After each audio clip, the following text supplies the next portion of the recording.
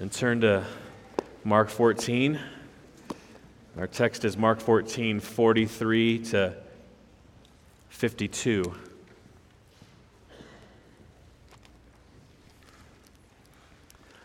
Singing "Great is Thy Faithfulness" always reminds me of a time where I was a leader at a sort of leadership conference for youth. There were, 400 or 500 youth at this conference, and it was supposed to be a Christian conference, but we knew that a lot of those youth there weren't saved, weren't Christians, didn't have new hearts, and so we sang before one of those sessions, "Great is Thy Faithfulness," and I remember a room of 400 or 500 kids, and it being really quiet. Just not many singing about the faithfulness of God, and just thought these are such profound lyrics because of what we know, those of us who are believers. And just within a few coming weeks after that leadership conference, I was at church with lots of people, and we sang "Great is Thy Faithfulness." And it just overwhelmed me about the beauty of the church together with one voice singing about the faithfulness of her God. And so it was a treat to sing that this morning with you.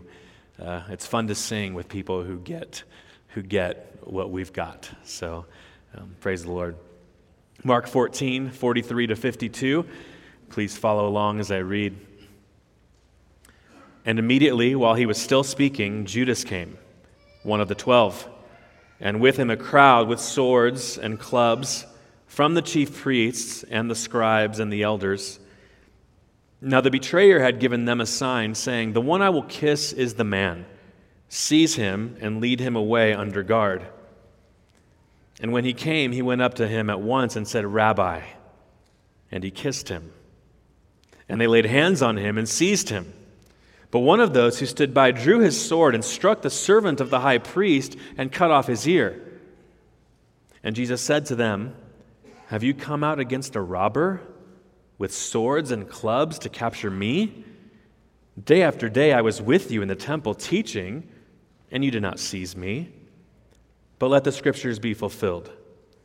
And they all left him and fled. And a young man followed him with nothing but a linen cloth about his body, and they seized him, but he left the linen cloth and ran away naked." One word title this morning: alone. Alone. If I asked you to name famous painters, some of you might be able to name dozens, some of you might be able to name maybe just one or two. For those of you that can only name one or two, I bet you get Van Gogh. Maybe Da Vinci, Van Gogh, who knows what your one or two would be. But I bet that you would get Van Gogh. Why? He's well known, right? Vincent van Gogh, one of the most famous painters in world history. Do you know how many paintings Vincent van Gogh sold during his lifetime? One. One painting during his lifetime. Van Gogh was more appreciated after his life, after he died, than he was during his lifetime. In fact, he said this one time. He said, "A great fire burns within me." He was speaking of the passion to do his work. "A great fire burns within me, but no one stops to warm themselves at it. And passers-by only see a wisp of smoke." There may be something special in that man, but people didn't really see it or get it. In a sense, Van Gogh professionally was alone. That quote reminds me of our Lord. So much to give, so much to offer. Even today, 2021, so much to give those who would trust in Him, so much to teach those, so much to give. And yet, in many ways, He stands rejected, passed by, glossed over, distrusted. And this passage shows us that Jesus is, in fact, at this time alone. It's interesting how the verses 43 to 52, you see people's wrong responses to Jesus, and it gives you this understanding that He's by Himself. Okay, we know the chief priests, scribes, and elders. We know that. But Judas, one of the 12? Yes, Judas, one of the 12. Even Peter wrongly responds to defending Jesus. And then all the disciples, that low point in this book, verse 50, and they all left him and fled. Mark is showing us that even his closest friends left him. He's alone here in the garden. Yes, he's arrested. He'll go to a trial, so there are people around him, but make no mistake, he's alone. He's alone here. For the outline for the morning, we're going to go through these events that happen kind of one by one, and they just happen kind of number of verses, and then next event, number of verses, next event. So 4 events which lead to Jesus standing alone. 4 events which lead to Jesus standing alone. Let's look first, verses 43 to 46, at the betrayal. The betrayal. And immediately, while he was still speaking, Judas came, one of the 12, and with him a crowd with swords and clubs from the chief priests and the scribes and the elders. Now, Mark wants us to know Judas came as he was talking. Well, what was Jesus saying? Look above at the verses we looked at last week. Start in verse 41. And he came a third time and said to them, "Are you still sleeping and taking your rest? It's enough. The hour's come. The Son of Man is betrayed into the hands of sinners. Rise, let us be going. See, my betrayer is at hand." When he said, "See, my betrayer is at hand," he's probably pointing at the crowd coming, led by Judas. And then Mark tells us here this week, and immediately while he was still speaking, Judas came. So I know 7 days have passed since we went through this passage last week, but this happens at the same time. Let's go. My betrayer's at hand. See, my betrayer's at hand. And immediately, as he was still speaking, Judas came. And notice that Mark wants us to know, again, Judas was one of the 12. Again, we're so familiar with the narrative. We're so familiar when Jesus says in the upper room that one of you men will betray me. Our minds, oh, yep, it's Judas. I already know who it is. Because we know our Bibles. We've grown up, some of you, in the church. You understand this. Even if you're a new Christian, you kind of know that Judas is the one that's going to betray him. Well, Mark's trying to bring that out for the first century audience. Judas, one of the 12, came, and with him a crowd with swords and clubs. They're coming to arrest someone. They're coming to arrest Jesus, and they're coming as if he was one of the modern-day zealots, if he was one of the modern-day insurrectionists. They're coming as if he were a man like Barabbas, the one who led revolts and was violent. They're coming as if that's Jesus. They come with swords and clubs. Judas comes with the crowd, and we know that it's a crowd, probably the temple guard, the temple police, that were the ones who were kind of the muscle in Jerusalem. They were there to serve on behalf of the chief priests, the scribes, and the elders. So a group of some sort of police force from the scribes, chief priests, and elders comes to this garden to meet Jesus. There could have been some scribes there. There could have been some chief priests. There could have been some elders. We don't know. We know it's a group, and we know it's some sort of force with swords and clubs. John tells us that there was a band of soldiers and some officers of the chief priests. So John is kind of giving a little bit more of a glimpse here. John seems to show us that there's Roman soldiers as well. It's probably the case that there was the temple police serving at the behest of the scribes, the elders, the chief priests, and some sort of Roman contingent, which is not hard to believe or hard to understand because, again, remember, this is Passover. This is Passover. And there was a greater Roman military force in Jerusalem during the Passover. Why? Because the Passover was the time when the Jews were celebrating their freedom from Egypt, those pagan Gentile people who were oppressing us. Well, what did the Jews think the Romans were doing? Oppressing them, those pagan Gentile people. And Rome knew that. So there's always a greater police presence from the Romans in Jerusalem during the Passover. So it's not surprising that John would kind of give a nod to this. So a Jewish police force and a Roman police force to some regard coming to the garden to arrest Jesus. Verse 44, now the betrayer had given them, this police force, a sign saying, the one I will kiss is the man. Seize him and lead him away under guard. And when he came, he went up to him at once and said, Rabbi, and he kissed him. a lot in this verse. The betrayer Judas says, I'm going to show you which one this is. Now, remember, it's nighttime. Okay, they probably had some sort of artificial light, maybe candles, torches. They had some sort of light, but it's dark. It's nighttime. There aren't street lights out. But also remember this. Jesus is not some guy that looks different than everybody else in the crowd. Put away all your paintings of men that look like white Europeans with blonde hair. That's not Jesus. Okay, he didn't have a halo. His robe wasn't whiter and theirs was like really dirty. That's not Jesus. He looked like they did. All right, and it was dark. So they needed a sign. The one I will kiss is him. That's the man you're looking for. Seize him and lead him away under guard. Notice it's Judas saying this.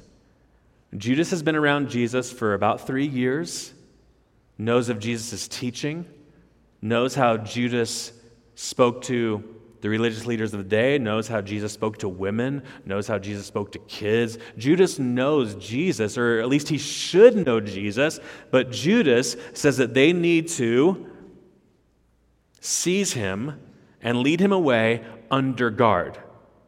Judas thinks that Jesus needs to be led away in handcuffs, if you will, modern day terminology. I don't know why Judas thought this. Maybe it's because different times in Jesus' ministry, when this police force was going after him, he would slip and literally duck out of crowds. But why did that happen? Because it wasn't his time yet. It wasn't his hour yet. There was more ministry to happen, more things to be done, more people to be reached. But now here, it's the hour. But Judas still thinks that Jesus might try to escape somehow. Judas still thinks that Jesus needs to be bound, taken under guard. He doesn't understand all that we understand. We know that this is the time and Jesus was going to be delivered over, and even he was going to take it, willingly take it. But Judas says, the one I kiss, this is the man, seize him, lead him away under guard. And then he went up to him and just listen to the audacity of it. Rabbi, my teacher, my master. I mean, the kiss is enough. It's not a kiss of familiarity. It's not a kiss of greeting. It's a kiss of death. But even saying the word rabbi as if I want to sit at your feet and listen, I mean, just so much hypocrisy here. It's sickening. Michael Card, the Christian songwriter, has a song where he talks about this kiss, and he said, why did he use a kiss to show them? That's not what a kiss is for. It's true. He betrayed him in the most familiar way, a warm greeting, a kiss, showing how close he was. And remember, Mark has already shown us that the one who would betray him would be one eating with him. All these signs in Mark that this was an intimate betrayal. Sharing a meal, which was an intimate moment that friends did, family did, sharing a meal together, and now giving a greeting to a rabbi, a kiss, but behind it, a murderous intention. Verse 46, and they laid hands on him and seized him. They laid hands. They used force, and they took him into custody. In today's wording, they used force, and they took him into custody. Again, this is how the betrayal happened. One that was close to him came and got other people to use force and keep him in custody. Now, what would you be thinking if you were Jesus at this moment? Tensions would be high in the garden right now, right? Remember last week, Jesus has been praying. He's committed the plan into the Father's hands all over again. He's always gone about the Father's will. And in his humanity, he knew how difficult this task was. If there's any way, Father, if there's any other way around this, please do that, but yet not what I will, what you will. Your will be done. Jesus had just prayed. Jesus is ready for this, but as we'll see to come, in Peter's response, tensions are high. Tensions are high. This is a stressful environment. Now, what do human beings do in stressful environments? Now, psychologists know what the Bible simply teaches about stressful environments. You want to do one of two things. You want to flee or fight. Fight or flight. That's what we do in stressful environments. We leave or we fight. It's interesting, you see both in the disciples. You see Peter draw his sword, time to fight, and then after Jesus, and we know from other passages in the different gospel writers, Jesus rebukes Peter, that's not the way we do this, then they want to flee. So you see both fighting and flight here in this passage from the disciples. What does Jesus do? Does he flee? No. Does he fight? No. Why? Because this is to be done according to the Scriptures. See the commitment of Jesus Christ, and thank God the Father that he was committed, because he was committed to do this for you and I. Jesus stays there. He stays. There's a doctor from the Cleveland Clinic who said this about the fight or flight response. During the response, all bodily systems are working to keep us alive in what we've perceived as a dangerous situation. That's really interesting. Why do we flee or why do we fight? Because it's our body, it's our entire being saying, stay alive, protect yourself. I want you to see Jesus not fleeing, not fighting, being given over to death, if you will, for us. He didn't seek his own life here. He sought for yours and mine. It's fascinating. That's why I'm so struck by John 18:4. Talks about this account when Judas comes to Jesus. It says, then Jesus, knowing all that would happen to him, he knows he'll be arrested. He knows he'll go through a mock trial. He knows that he'll be abused. He knows that he'll die on a cross. Jesus, knowing all that would happen to him, came forward and said to them, whom do you seek? Jesus walked into the betrayal, if you will. He was ready for it. And he did that for me. And he did that for you. What a Savior. So Jesus neither flees nor fights, but he's faithful. He's faithful to us. He is faithful to his disciples here. He's faithful unto death. So this first action that leads to Jesus being alone is the betrayal. We're brought into the garden to see the betrayal. Secondly, let's notice the wrong defense. There's a defense of Jesus, but it's the wrong defense. This isn't the way we defend Jesus. Verse 47, here's the fight response, if you will. But one of those who stood by drew his sword and struck the servant of the high priest and cut off his ear. Judas comes, brings these men with swords and clubs. They go to arrest Jesus. They're approaching Jesus and they're arresting him. And in that moment, in that stressful moment, one of Jesus' followers takes out his sword and cuts off the servant of the high priest's ear. Now, you don't want to mess with the high priest in Israel. You don't want to mess with his servant. But this is what Jesus' follower does here, cuts off his ear. Now, who did the other gospel writers show us that this man is? Peter. Mark doesn't say it's Peter. Mark's been showing us Peter all along. Peter's a featured disciple all throughout the Gospel of Mark. Peter is Mark's source, even in writing this gospel. Why would Peter's name not be given here? Well, remember, Mark's writing to a first century audience in the Roman Empire who's being persecuted. Peter's still alive. You don't want to highlight Peter cutting off the high priest's servant's ear. You don't want to highlight that. Okay, so we'll just leave his name out of that. One of Jesus' followers took out a sword and cut off the servant of the high priest's ear. So Mark doesn't name him, but we know who he is. Drew his sword, struck the servant of the high priest, and cut off his ear. Now, why would he go for the ear? Well, it's most likely he wasn't going for the ear. He's going for what the ear is on, the head. Okay? So you can understand a chaotic moment. Maybe he didn't get the cleanest swing, but he ends up cutting off the ear. What does Jesus do in the other Gospels? He heals the ear. I want to read to you a couple of those other gospel accounts just to give you the full picture and show you this is the wrong response. This might be some of our response. Jesus, I'll defend you all day. I got guns. Jesus doesn't need your guns, okay? Doesn't need your knives, doesn't need your swords, doesn't need your sharp daggers coming out of your mouth or coming out of your hands on social media. He doesn't need you to defend him like that, okay? This is a wrong defense. Listen to Matthew 26, 52 to 53. Put your sword back into its place. That's what Jesus said to Peter. Put your sword back into its place, for all who take the sword will perish by the sword. Do you think that I can't appeal to my Father, and he will at once send me more than 12 legions of angels? See this group here and their swords and clubs? They're no match for the Lord of hosts, the Lord of armies. Put your sword back in its place. See, hear Jesus rebuking Peter for this type of response.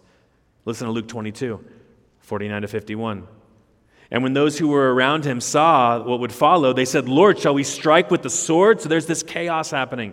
Mark shows us one part of it. Luke's showing us another part. Matthew's showing us one. So we know that Jesus has rebuked Peter. We know the disciples are saying, do we fight now? Do we fight? There's a lot going on right now. Those who were around him saw what would follow. They said, Lord, shall we strike with the sword? And one of them struck the servant of the high priest and cut off his ear. But Jesus said, no more of this. Again, Jesus rebuking Peter. And he touched his ear and healed him. He healed one of the men arresting him. Why was this man close? Because he, as we saw earlier, would have been one of the ones that came to arrest Jesus after this kiss. Jesus heals the man who's arresting him. John 18, verse 11. So Jesus said to Peter, put your sword into its sheath. Shall I not drink the cup the Father's given me? This is the plan. I'm to be arrested. We know, Mark 8, Mark 9, Mark 10, he's told the disciples he's going to be delivered over, he's going to die. So he's saying to Peter, this is what's supposed to happen. Put your sword away. So, it's important for us to see Christians don't fight like the rest of the world fights. The rest of the world fights with military might and power. Christians are different. It's interesting, some of you know that I studied political science growing up in college and dabbled in politics for a time until the Lord saved me. Thank you. And did some consulting for some campaigns. And one of the things that candidates often say at the beginning of a campaign, especially people who have had no political offense in the past, they're new to this whole thing, and they'll say something like, I don't want to go negative on my opponent. And a good political consultant, I'm not saying a good Christian, I'm saying a good political consultant will say, sorry, then you're going to lose. It's this understood things in politics, you've got to go negative. You've got to point out your opponent's faults, and you've even got to attack their character. I'm bringing you kind of behind the scenes of the political world. You know this already. It's not pretty, all right? A political consultant, someone showing you how to win an election, will tell you you've got to fight. And sometimes you've got to fight dirty. Friends, that's not the way Christianity advances. We don't fight like politicians fight. We don't fight like unbelievers with strong opinions fight. We don't fight that way. We don't fight with threats. We don't fight with ad hominem attacks. We don't fight this way. Our ways are different. Now, Peter messed up. If we were with Peter, let's say, 30 years later, and said, Peter, the Roman Empire is persecuting us. They're making threats against us. They're telling us not to worship in the ways that we worship. Peter, what do we do? Do we fight? I wonder what Peter would have said. That's a setup. Peter wrote 1 Peter. Turn to 1 Peter 3. Peter learned a lesson. Peter learned a lesson. So he gave the wrong defense of Jesus in the garden. But listen to this. 1 Peter 3, starting in verse 8. Peter himself, the author of this letter to persecuted Christians in the Roman Empire, said this, finally, all of you have unity of mind, sympathy, brotherly love, and a tender heart, and a humble mind. Now, you read those words, and we've been seeing Peter and Mark, and it's kind of humorous. All right, Peter, we know in Mark, has been arguing with the other disciples. Peter here is saying, have unity of mind together. Ha ha, Peter. Have sympathy. Have brotherly love. Have a tender heart and a humble mind. Evidently, friends, Peter's been changed. Peter's different. Let's continue on. Don't repay evil for evil. What did Peter literally do in Mark 14? He repaid evil for evil. But now, new Peter is teaching us a new way. Don't repay evil for evil or reviling for reviling, but on the contrary, bless. Okay, listen. What did Peter see his Lord do in the garden to Malchus, the servant of the high priest? He saw the Lord bless Malchus, if you will, heal Malchus. So when evil's done to you, bless. For to this you were called, so that you may obtain a blessing. Live this way. Live like your Savior lived and be blessed for it. And then he quotes the Old Testament, whoever desires to love life and see good days, let him keep his tongue from evil and his lips from speaking deceit. Don't get dragged into the gutter and live like the world lives. Don't respond to evil like the world responds to evil. We're different. Let him turn away, verse 11, from evil and do good. Let him seek peace and pursue it. For the eyes of the Lord are on the righteous. The Lord himself, that's Jesus. Jesus is looking now. The eyes of the Lord are on the righteous, and his ears are open to their prayer. But the face of the Lord is against those who do evil. And he's not talking about the evil people of the world. He's talking about those in his family who do evil in response to evil. Verse 13. Now who is there to harm you if you're zealous for what is good? But even if you should suffer for righteousness' sake, which Jesus was doing in the garden, even if you should suffer for righteousness' sake, you will be blessed. Have no fear of them, nor be troubled. But in your hearts, you want to defend Jesus? Here you go. Okay? You're zealous to defend Jesus' name? Here's what Peter's going to tell you to do. He's just told you a bunch of what not to do. Now listen to this. In your hearts, honor Christ the Lord as holy. He's different.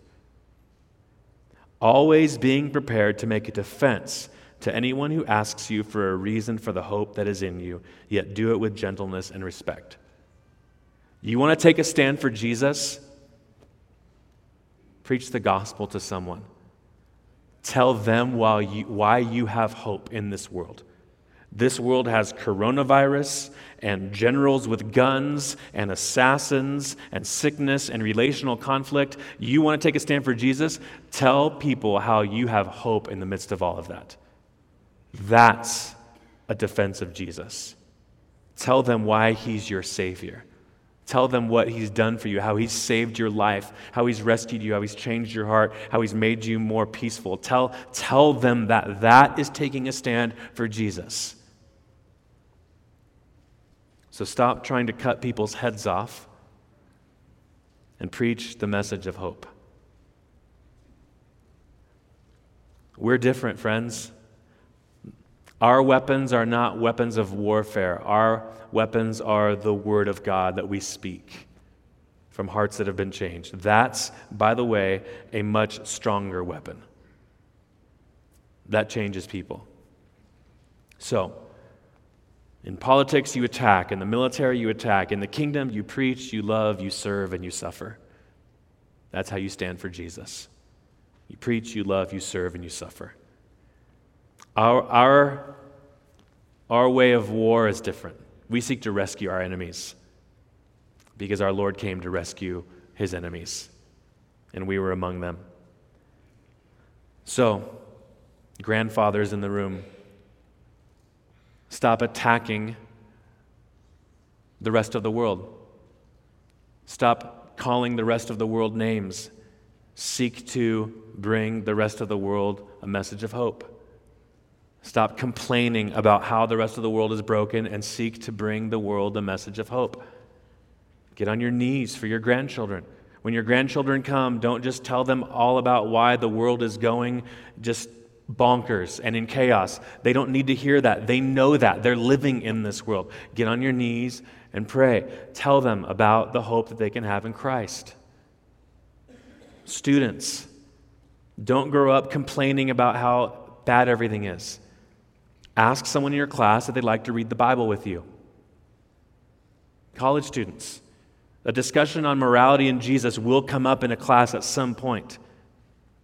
Ask the Lord to give you eyes to see the needs out there. You see someone intrigued and asking questions. Hey, friend, would you like to read the Bible with me? Have you ever studied who Jesus is? We fight differently. We fight with hearts that have been changed and loved, and we want to bring the message of reconciliation to the world.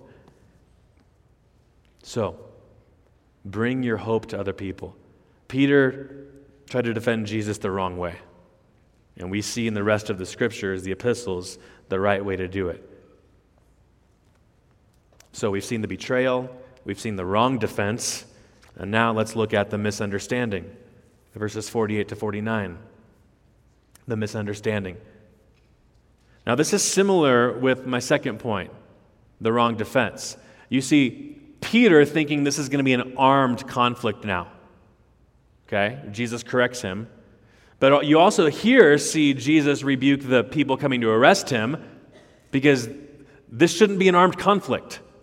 So both Peter and this crowd of people arresting Jesus are mistaken that this is an armed sort of conflict. Look what Jesus said. And Jesus said to them, "Have you come out against a robber with swords and clubs to capture me?" I mean, you almost hear him saying, you haven't been listening to what I've been teaching. You haven't been paying attention to me. My guys don't raise their swords and fight. We're not like Barabbas. We're not like the Zealots.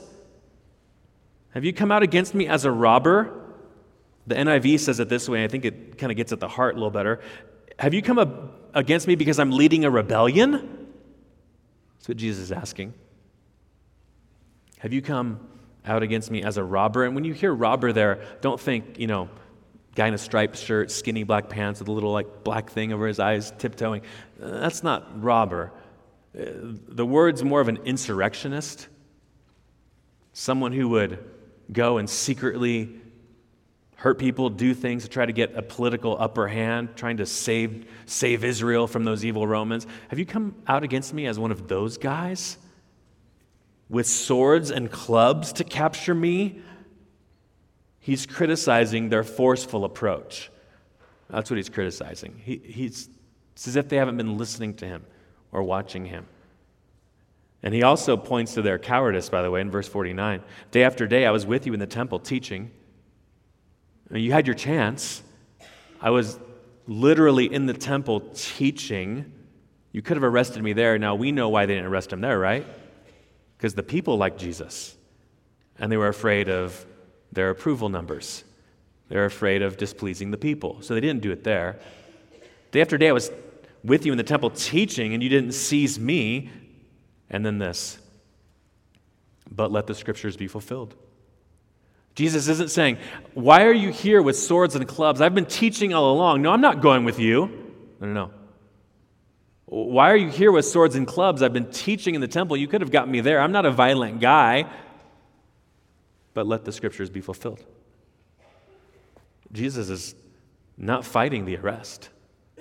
He's trusting in the plan of the Father, outlined in the Old Testament scriptures. What scriptures is he speaking of? Probably all the scriptures that point to his suffering. Maybe it's the one that we studied earlier, Zechariah 13:7, strike the shepherd and the sheep will be scattered. Okay, time to strike me, time to arrest me, and now the sheep are going to be scattered, because what do we see after these verses? The sheep are scattered. But I want you to see Jesus' commitment to Scripture, Jesus' commitment to the Father's way, the Father's will. Now, he's still rebuking those who arrest him. They're not off the hook just because it was in the plan of the Father. Again, that's that divine sovereignty and human responsibility thing. God's sovereign over this whole thing and even who he'll use for his purposes, but they're still responsible, and they shouldn't be arresting Jesus in this manner, but they are, so let the Scriptures be fulfilled. They clearly misunderstand who Jesus is. Now, let me just say this to those of you who are here, and maybe you're not a Christian or you're looking into Christianity. You may have criticisms of Jesus. You may think that he teaches something that he doesn't. Let me just say it this way. You may not know who it is you're criticizing. So I would just invite you, give the Gospel of Mark an honest reading. We're studying it now in this church, so go to Mark 1, and I'd encourage you, know who it is you're criticizing. Well, Jesus just, all Jesus' followers are self-righteous people. Look at the Christians today. Jesus just comes for those kind of uppity people. No. Actually, Jesus went after those people and said, I came for sinners, not the righteous. There may be things about Jesus and his teaching that you don't know. So don't make the mistake of these people here and misunderstand Jesus when he's actually revealed pretty clearly. I'd invite you to read about Jesus, learn about him. Read the Gospel of Mark. Read the Bible. Give it an honest reading. If you have questions, you can call our church office. You can come talk to me. Come talk to any Christian here. Just give it an honest reading. A lot of people today criticize a lot of things they don't understand. See Facebook. See Twitter. See everything. Every form of media. So, I'm inviting you to understand who Jesus is. And Christians, I'll just remind you once more, the world misunderstands Jesus. We know that they wrongly arrested him, but it was part of the Father's plan. We know this. So, just understand that there's a misunderstanding out there, and we're here to bring a message about who he is. Let's help people understand who Jesus is. Let's teach them what he said. So, there's the third action. We've seen the betrayal, we've seen the wrong defense, we've seen the misunderstanding, and now fourth and finally, we see the abandonment. The abandonment. Verse 50, and they all left him and fled. Now, usually in the scriptures, when you're trying to figure out who the pronoun's talking about, who's they? Normally you go to the people that were just spoken of. So maybe it says they left him. Maybe the people who came to arrest him all left him and fled. Well, we know that's not the case. We're now coming back. Mark's bringing us back to the disciples. They all left him and fled.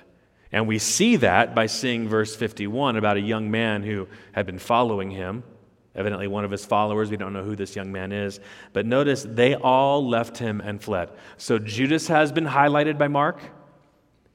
This temple guard and contingent of Roman soldiers has been highlighted for us. And now the disciples.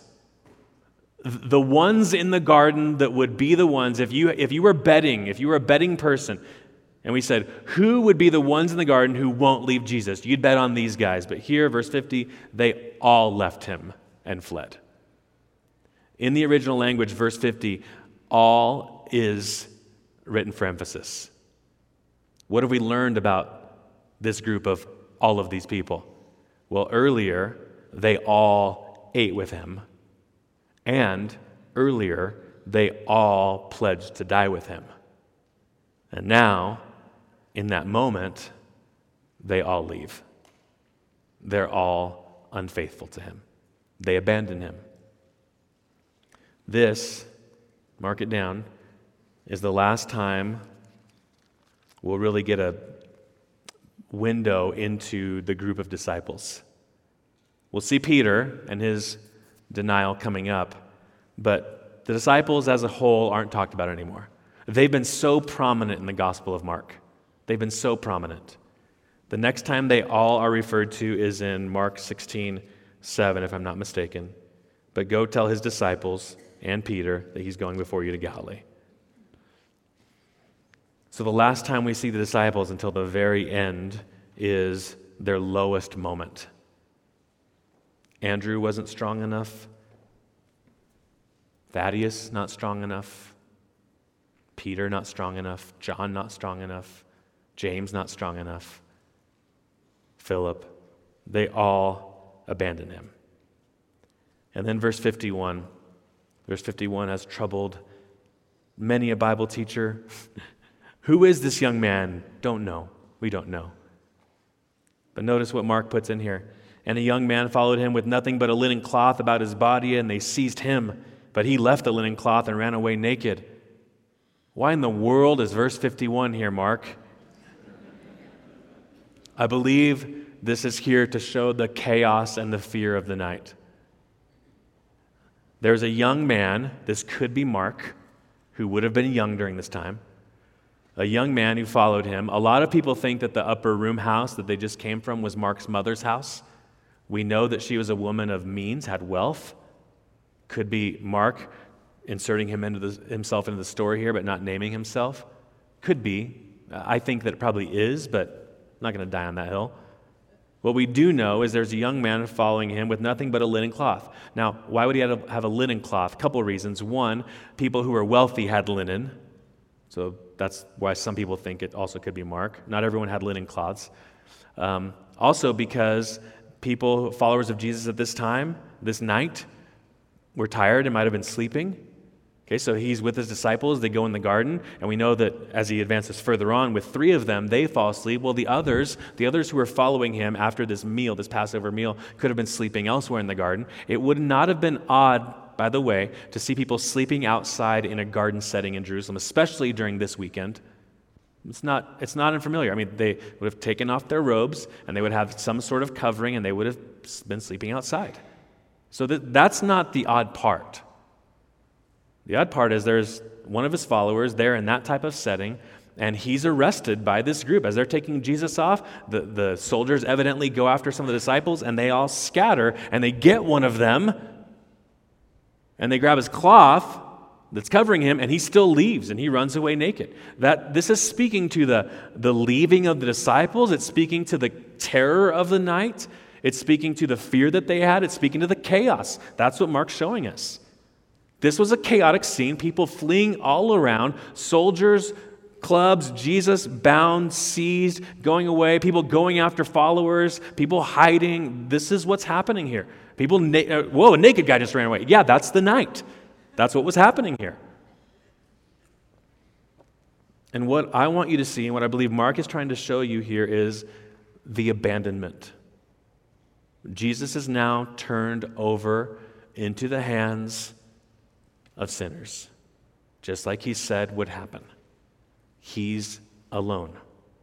He's in custody, taken into custody by his enemies, and his followers are not around. Reminds me of Psalm 88, that famous psalm where there appears to be no hope. No hope. The psalmist says in Psalm 88:18, "You have caused my companions to shun me." Jesus knows what it's like to be shunned by companions, left by his friends. And isn't it interesting to see throughout the Scripture that the Scriptures, all the people of God who are left alone. That's why we started with Psalm 55 earlier in our service. Did David ever feel alone? Yes. Did Joseph ever feel alone? Yes. Did the prophets ever feel alone? Yes. Did Paul ever feel alone? Yes. End of his life. All have forsaken me. This is the way of Jesus. This is the way of the godly. Jesus is abandoned and alone. If you're a Christian who's ever felt abandoned and alone, you're not alone. Jesus is familiar. We are familiar with that to some degree, right? We've all felt that. You're meant to see the depths, the lengths at which Jesus went through for you. And you're also meant to see that you can identify with him. I read one commentator this week say how encouraging this would have been to Mark's original audience, who probably felt so alone under Roman control and so persecuted, but they knew Jesus was persecuted by a strong band, a strong military force. He knows what I'm going through.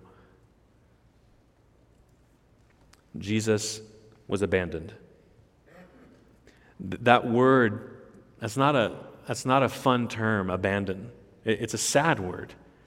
We read in the news of 4-year-old babies being abandoned in dumpsters. And that word's used.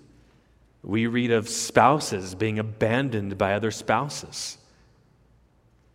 Here we read of the eternal Son of God, the Creator, the one who loves his creation, loves his people, being abandoned. And it's not just that they're abandoned by Judas. No, the leaders of Israel abandoned him. His own friends abandoned him. Again, Mark is showing you Jesus is alone.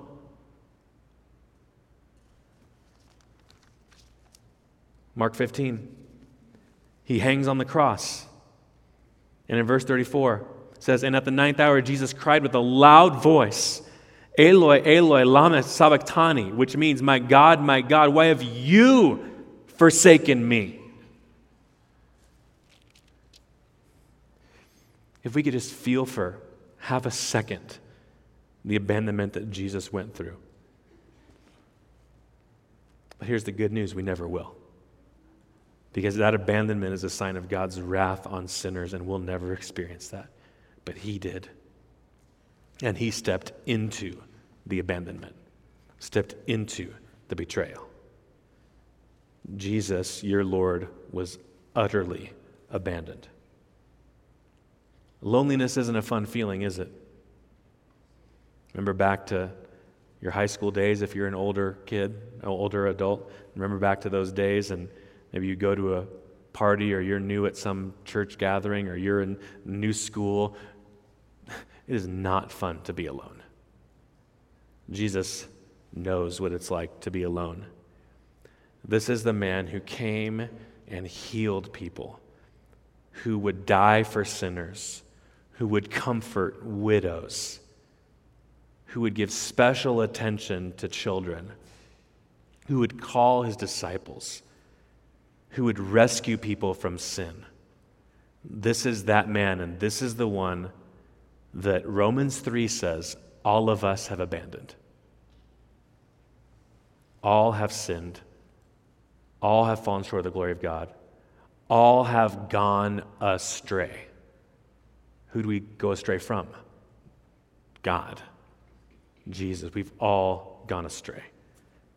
He doesn't deserve to be alone, but he willingly takes that for sinners. And don't miss this, friends. What does Jesus do when he's being abandoned, being betrayed, being given over? What does he do? What does he hang on to? The Scriptures. He hangs on to the Scriptures.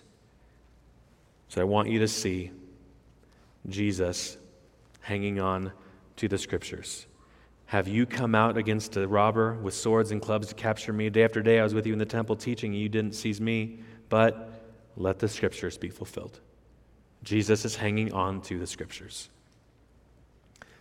Henry Blackaby says this to the Christian who is in a time of abandonment or lonely or suffering. He says this: "There are times when, in the darkest moments of your life, the only comfort left for you is a word from God. The only comfort left for you is a word from God." Jesus faced the cruel injustice of a hostile world, but perhaps his deepest pain came when his closest friends deserted and betrayed him. What could possibly sustain him at such a dark moment? Jesus found his comfort in the Scriptures. The Scriptures kept everything in perspective for the Savior, holding him steadfast in the knowledge that everything he was experiencing was according to his Father's plan. Jesus could proceed with confidence because the Scriptures assured him that the Father was in control. Blackaby continues, "The Word of God will guide you in the same way. There will be times when events around you will confuse you. Those in whom you've placed your trust will fail you. Others will abandon you. You will be misunderstood and criticized. In these times of distress, when your devotion and obedience are put to the greatest test, you must let the Scriptures guide and comfort you. Never let the faithlessness of others determine what you do. Turn to the Scriptures and allow them to reorient you to God and His activity." Last thing I'll say is this. Notice that the abandoned one is also the committed one.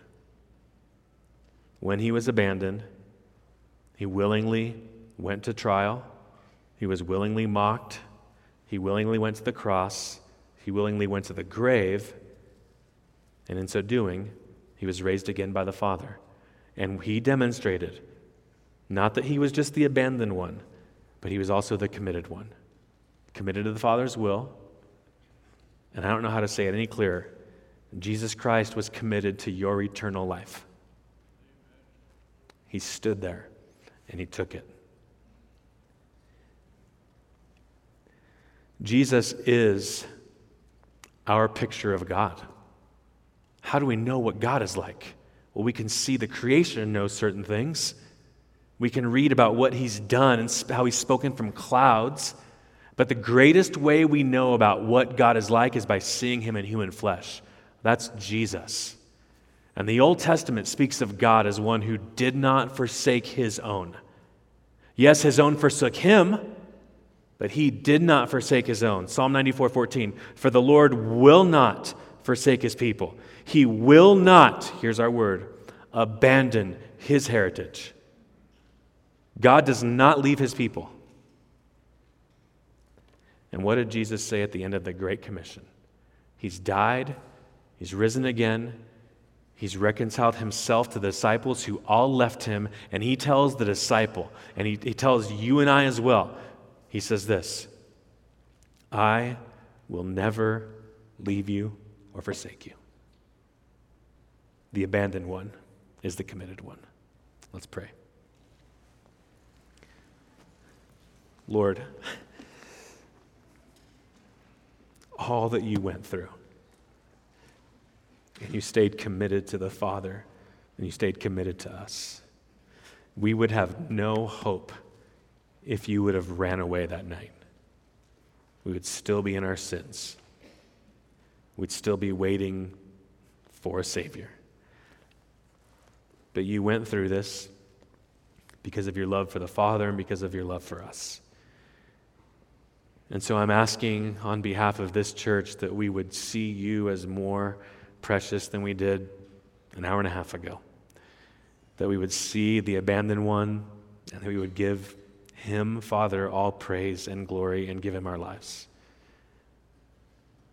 Father, I'm also asking for those who feel abandoned and betrayed and sinned against.